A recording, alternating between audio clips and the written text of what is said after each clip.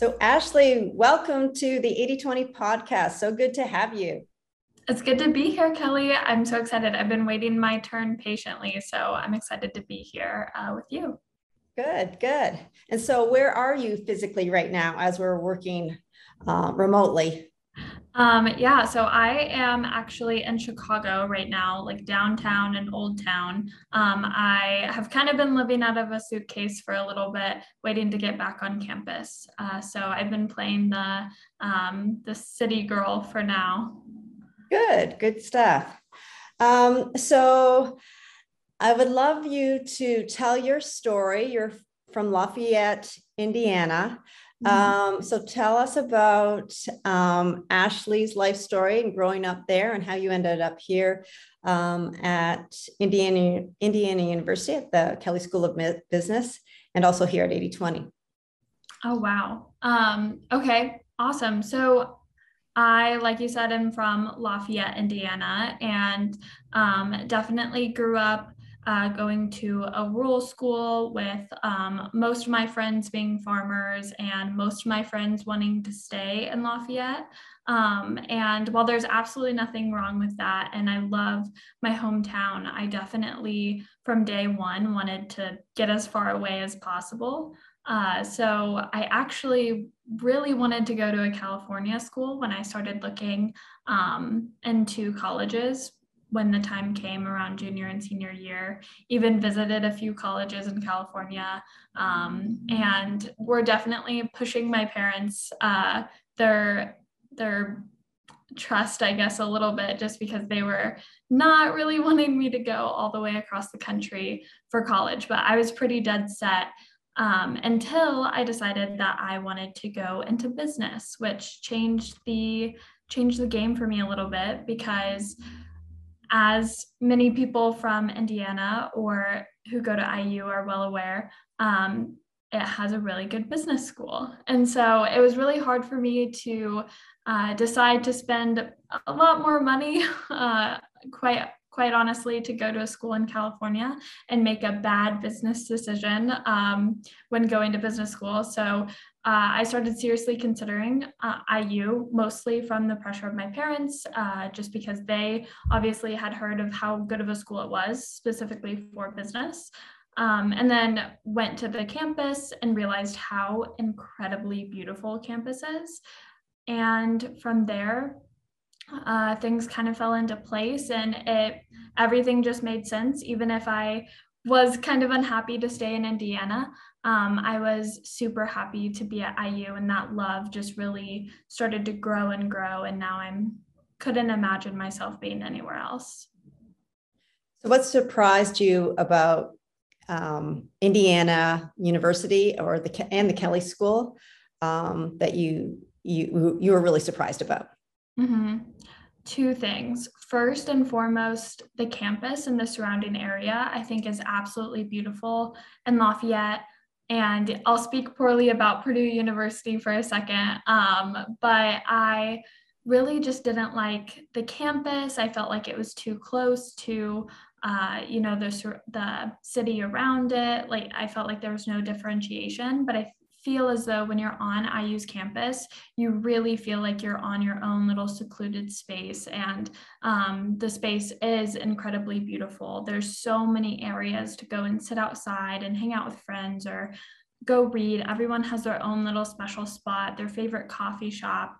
The list goes on and on, but it truly is such a beautiful area. And we were just before the podcast started talking about feng shui and how I think that's so important in my space and how I perform. So I think the feng shui, if you will, of campus is beautiful. So that was something that really surprised me, but was also really important to me. And then the second thing would be the Kelley School of Business. Understanding the reach it has was really important in my decision and in feeling comfortable where I'm at, because many people graduate, and I mean, they're not staying in Bloomington necessarily. They're going off into the world and going kind of wherever they want to go. So while I am happy and content in my little IU bubble, I know that when I graduate, I'll have the ability to go to California, or I have the ability to go anywhere I want, really. So those were the two big things that surprised me in a really great way. And what was the most impressive and almost scary or intimidating thing about, I guess, either the university or the Kelley School? Mm-hmm. I think definitely just the amount of people. The playing field gets a little bit bigger and a little bit more intimidating. Like I said, I went to a rural school. We had about 400 people in our graduating class. So it wasn't small, but it wasn't big. It was a good medium-sized school, and not to toot my horn or anything, but I was valedictorian. I was class co-presidents with my best friend. I mean, I really felt like there was nothing at that school that I couldn't do or couldn't reach or couldn't, accomplish. And then you step into the Kelley School of Business, and I don't even own a suit at this point as a freshman. And there's people running around in suits.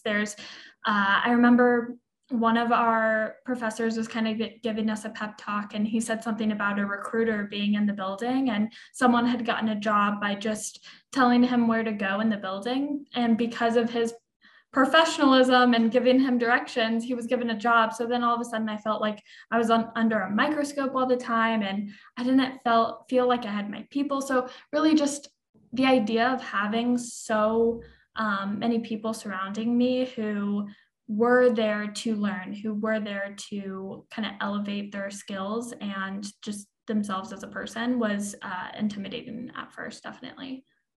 Yeah, I think the bar is pretty high, but I think everybody figures out how to step up to it and makes everybody perform at a higher level. It's really impressive. But my surprise about the Kelley School is how warm and welcoming, and Dean Kesner does a phenomenal job of putting a lot of empathy into her leadership. So I got to give a shout out to her. I'm a huge ID Kesner fan. Oh, me too. I was in the Living Learning Center for Kelley, and I remember she came to meet us all, and it was like someone famous was there. We were all waiting in line to take pictures with her afterwards, and I mean, she stayed like 2 hours to just shake all of her hands and take pictures with us. So I couldn't agree more. Yeah, she's phenomenal. Okay, let's get into your unique rare bird type of marketing person that you're becoming. You're a rare bird intern. I love hiring rare birds. And usually when I say that, it's somebody who can perform in marketing in two ways. They can do the math and strategy, and then also the creative side of producing something, a marketing deliverable is what we call it. But usually people slant to, especially if you want to come to an agency, they love the creative side. So they can do the strategy, but they really love doing the creative work. And you're one of the rare birds who leans a lot more to the analytics and, financials and, the number systems, that side of the business, which I found immensely helpful this summer. Especially with all the things you accomplished. And then did a little bit of creativity with websites and got out of your box. So tell me about you and your experience and what where you landed in this internship and where you're heading. Yeah, absolutely. So for context, the professional experience that I do have has been working at an HVAC company where I was helping the marketing and development manager do all of his tasks. And that was kind of the side job for me of I was working as a receptionist, and then quite honestly didn't have enough to do. So I kind of just piggybacked off of his work, and I learned a lot from him. But I did a lot of their marketing. So I did a lot of their more basic stuff like social media. I created content for them. And then as he kind of pushed me further, I began doing some of their email marketing templates. And then we worked with the CRM system a lot, and we worked with marketing automations. And then all of a sudden I didn't realize it at the time, but I was getting a lot of marketing experience really quickly. And so fast forward a little bit, I come to IU. I am actually majoring in economic consulting, business analytics, and sustainable business.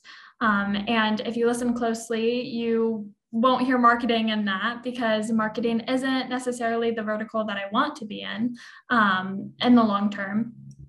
And so really those two things, I think at 80/20 came together really nicely to be able to kind of work off of my past experience of marketing experience that I have in content creation and CRM systems and those type of things, with the things that I'm doing and learning now in terms of strategy and management, and making everything as efficient as possible, and really just trying to marry the two, and find my own path, figure out my own kind of niche within 80/20. So I've felt really grateful to do that, because I do really think that this Golden Ticket internship has allowed me the opportunity to make it exactly what I want based on my interests, experiences, and skills. So I want you to share all of the things that you can remember that you accomplished this summer, because you tackled a lot and created a lot of things, systems. I don't want to give it away. So just rattle off all the things that you did. Yeah. So I think the first thing that I really tackled, if you will, would be our CRM system, SharpSpring. So my first accomplishment, if you will, was trying to understand how we can better utilize that to serve not only ourselves, but also our clients. And like I alluded to earlier, I had some experience in CRM systems, but just in one. And so it was really fun to be able to figure out a whole new one and really understand that process and how those were different. And then once I had dived into the CRM system, I realized I felt like there was something missing, because the one that I had worked in previously had the CRM system and it also had a project management system combined into one. So it worked really nicely. It killed two birds with one stone. It was a really great system. Our CRM system is rightfully so just geared towards marketing. So the whole time I was working with that, I just felt like there was something missing, because I was used to the project management piece. And once I dug in a little bit further, I realized that was the project management piece, was something that we could implement here at 80/20. So I started looking around and found out that you guys had used Monday before. And so Monday, the project management software that I kind of ended up settling on and testing, I think really has been a big help in organizing our projects and helping communication run smoother between the three interns that you're trying to, keep up with as just one person.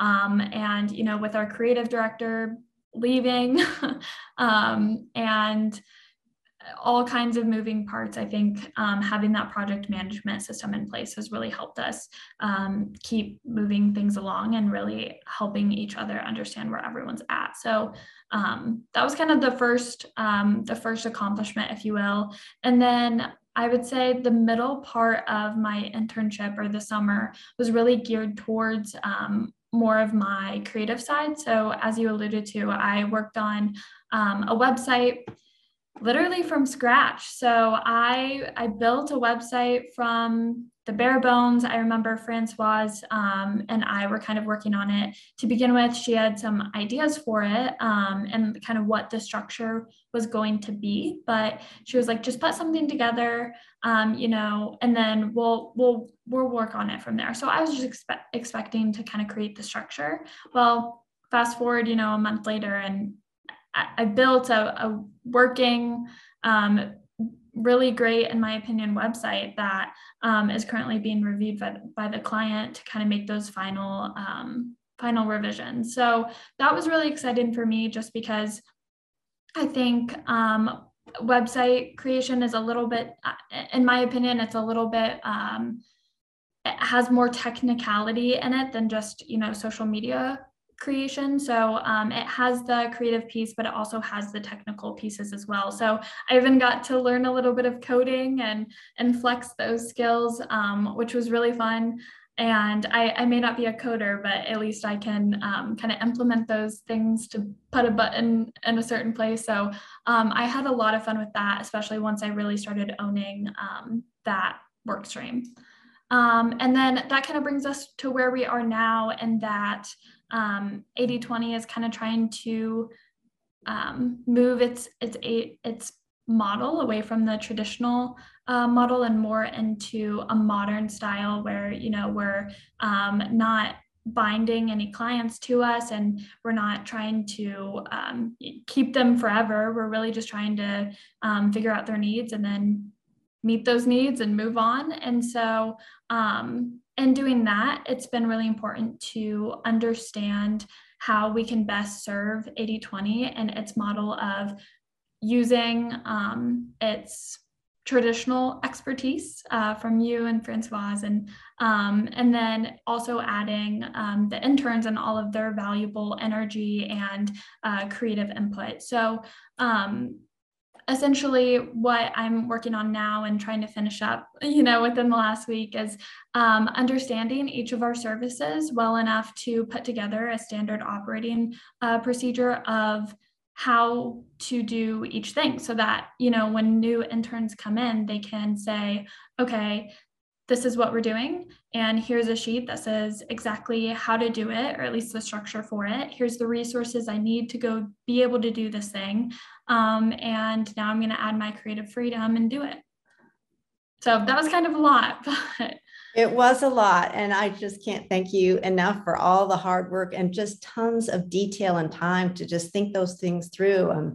You know, I have best intentions to do all that, but I can't do the detail and focus. So you were able to do that for me, and I just couldn't have done it without you, to be all completely honest. And you know, here you are, just going into your third year, and you've got my systems going. So I hope somebody's listening to this and thinking, I better nab her up, because they should. Okay, let's move on to Brandy. That's what we do here. And we've talked about brands, and we worked on brands all summer. What's your favorite brand, Ashley? that's such a good question. So I am going to say, that's a really good question. I feel like I am maybe less brand focused than maybe some of your other interns and students. So when thinking about brands, the things that I really focus on and are like sustainability and things like of that nature. So the one that I am thinking of, I can't think of the name, which is really bad. I know this is bad. Hopefully, Lucas, you can edit this part out. But what is the brand? It's totally escaping me, but they're like a super outdoorsy brand. Patagonia? Yes, Patagonia. Thank you. So my favorite brand would be Patagonia, just because all of the things that they're, you know, pushing for sustainability, but they're also still a really large corporation and playing in a really big space. And I love, I don't know if you talked about this, or maybe it was one of a professor that I was taking a class with, but the CEO of Patagonia has a book called Let My People Go Surfing. And I haven't read it yet, but I really love that mindset. And so for that reason, I think that's my favorite brand. Yeah, that's great. That's a very common brand. So it just is very, very much a popular brand, especially with Gen Z. Okay, so the next, I sometimes think the tougher question, what would be one of your least favorite brands? Mm-hmm. So I think this is going to be a little bit of a hot take, those Gen Z terms, but I really don't like Lululemon. Because, And wow, I'm shook. I don't like them very much because I don't think that they give a lot of space for originality. I don't know. I'm not really sure about their sustainability. I would assume that they have like something in place, but I doubt it's anything robust. And you know, I went to Indy last weekend with one of my best friends who is Lululemon diehard. And please know that I am not thinking bad if that's you. But so we went into the store and I was like, oh, this is the first time I've been in the store ever. And she was so shocked. And I dislike brands that make people who maybe can't afford an $100 pair of shorts feel like they're less than because they can't afford it. And it's one thing if it's a designer luxury brand, but that's not who Lululemon markets to. They market to people who is just the everyday girl or guy who just wants to work out, be fit. And so I think that's really frustrating. I just think about kind of my middle school days when my mom didn't want to buy like the $100 pair of jeans for me. And then I felt like there was something wrong with me. Yeah, So that's why I don't like that brand. no, that makes sense. That makes sense. And it makes, when it makes people feel inferior, that's not a good feeling. And as you know, in our boot camps, we dive deep into in the feelings of that. Do you want to just share a little bit of our boot camps of what kind of stuff we ask our clients or what you found fascinating? Yeah, honestly, I think the whole brand boot camp is really fascinating. And I think I'll pause here and talk a little bit about just the idea that although the summer has been a totally immersive marketing experience, I have found so much value in it because I think marketing and I want to go into management or strategy consulting. And I think the core behind those two things are very, very similar, which makes sense because it's all business. But I think something special that 80/20 does is this brand boot camp. And in it, you're not only understanding,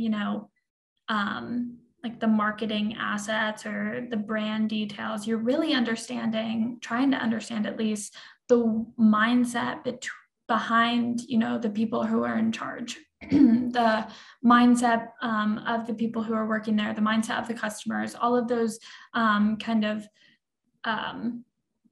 underlying qualities and underlying important things that make a business run. So that being said, the brand boot camp was super fun because some of the things we ask are like, customer personas, which I think is a little bit mainstream in the marketing world. Like, I don't think anybody's going to be surprised to hear that, but the depth at which we go to figure out who those people are, like what's their name?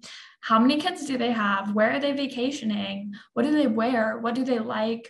What are their issues? Things like that. And then we go even further to dive into the brand itself and name it and give a gender to it if it has one, and figure out, if the brand were a person, where would they go for lunch and what TV shows are they watching? And I found it to be so interesting that the brand itself almost always matches the description of the person in charge who we are talking to.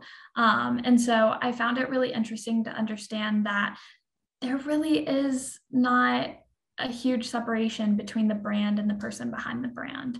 And yeah, I've yet to see that within our brand boot camp. So that was the most interesting part of it for me. Yeah, that's a really great insight. It is there. I'm glad you articulated it that way. So yeah, it's fascinating. As you know, that's my favorite part of the boot camp is diving into that, the personality test. So what do you think marketers, since that's what we do, should really pay attention to in trying to connect with Gen Z? What are they looking for? What are you guys looking for? How are you different? And what makes you buy something or not buy something based on the characteristics of the branding? Yeah, I think the most important thing to Gen Z currently is just to be genuine and to own whatever qualities you are trying to portray. So, I talked pretty poorly about Lululemon earlier, right? And Morgan, another intern and my roommate for the past 2 years, complete Lululemon fan, and nothing against her for that. And then obviously I am not, but both of us really care about sustainability. So she will absolutely never buy Lululemon from like a Lululemon store. Like she always buys it either not necessarily secondhand, but from like an outlet mall where you know, it's been discounted because of whatever reason, because there was a mistake in the clothing or something. So the point is, we are both really focused on sustainability. We're both really try to be price conscious, since, you know, Gen Z is not exactly making big bucks yet. So I think that's all to say that whatever your brand is pushing, as long as it's genuine to who you are and genuine to who your customers are serving, then you'll probably be okay in the eyes of Gen Z. Well said. Thanks for sharing that perspective. So what's next? What's on the horizon for Ashley? And what's your dream job? So let's start with that. What's your dream job? So my dream job is to be a pop star. But until that happens, I'm kind of pop star. This is a hoop. I am really shook now because I did not expect that to come out of here. No, yeah. I think that'd be fun. That was like my childhood dream, but because that probably won't happen, and because I don't think being a surfer girl in California is sustainable either, my current dream job, if you will, is probably going to be sustainable consulting. And I say probably because I'm really interested in social enterprise. I really love the idea of using business for good, creating economic infrastructure rather than throwing money at an issue. So those are the things that I'm really passionate about. Right now, I think that'll manifest in some sort of consulting-esque role for social enterprise, or for, you know, corporate businesses who are trying to push and lean more that way as society is pressuring them to do so. But I also think that there's a lot of room for that space to grow. And I think that it's going to be growing as I'm kind of stepping into it. So I'm excited to see what other positions kind of manifest because of it.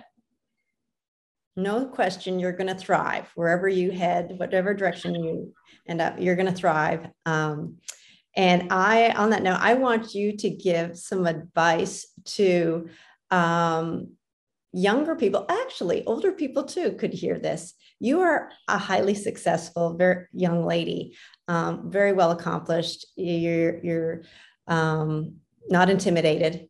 What are some of your pieces of advice to be successful?